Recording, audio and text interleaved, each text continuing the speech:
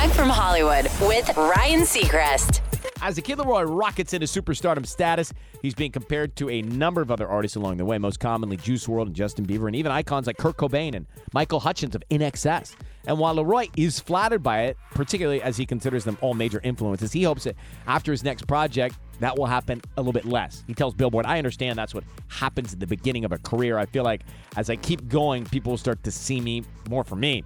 I think that's already happening. Hopefully with this album, people will really start to separate me as my own person. Stay with Justin Bieber's out now. That's Direct from Hollywood.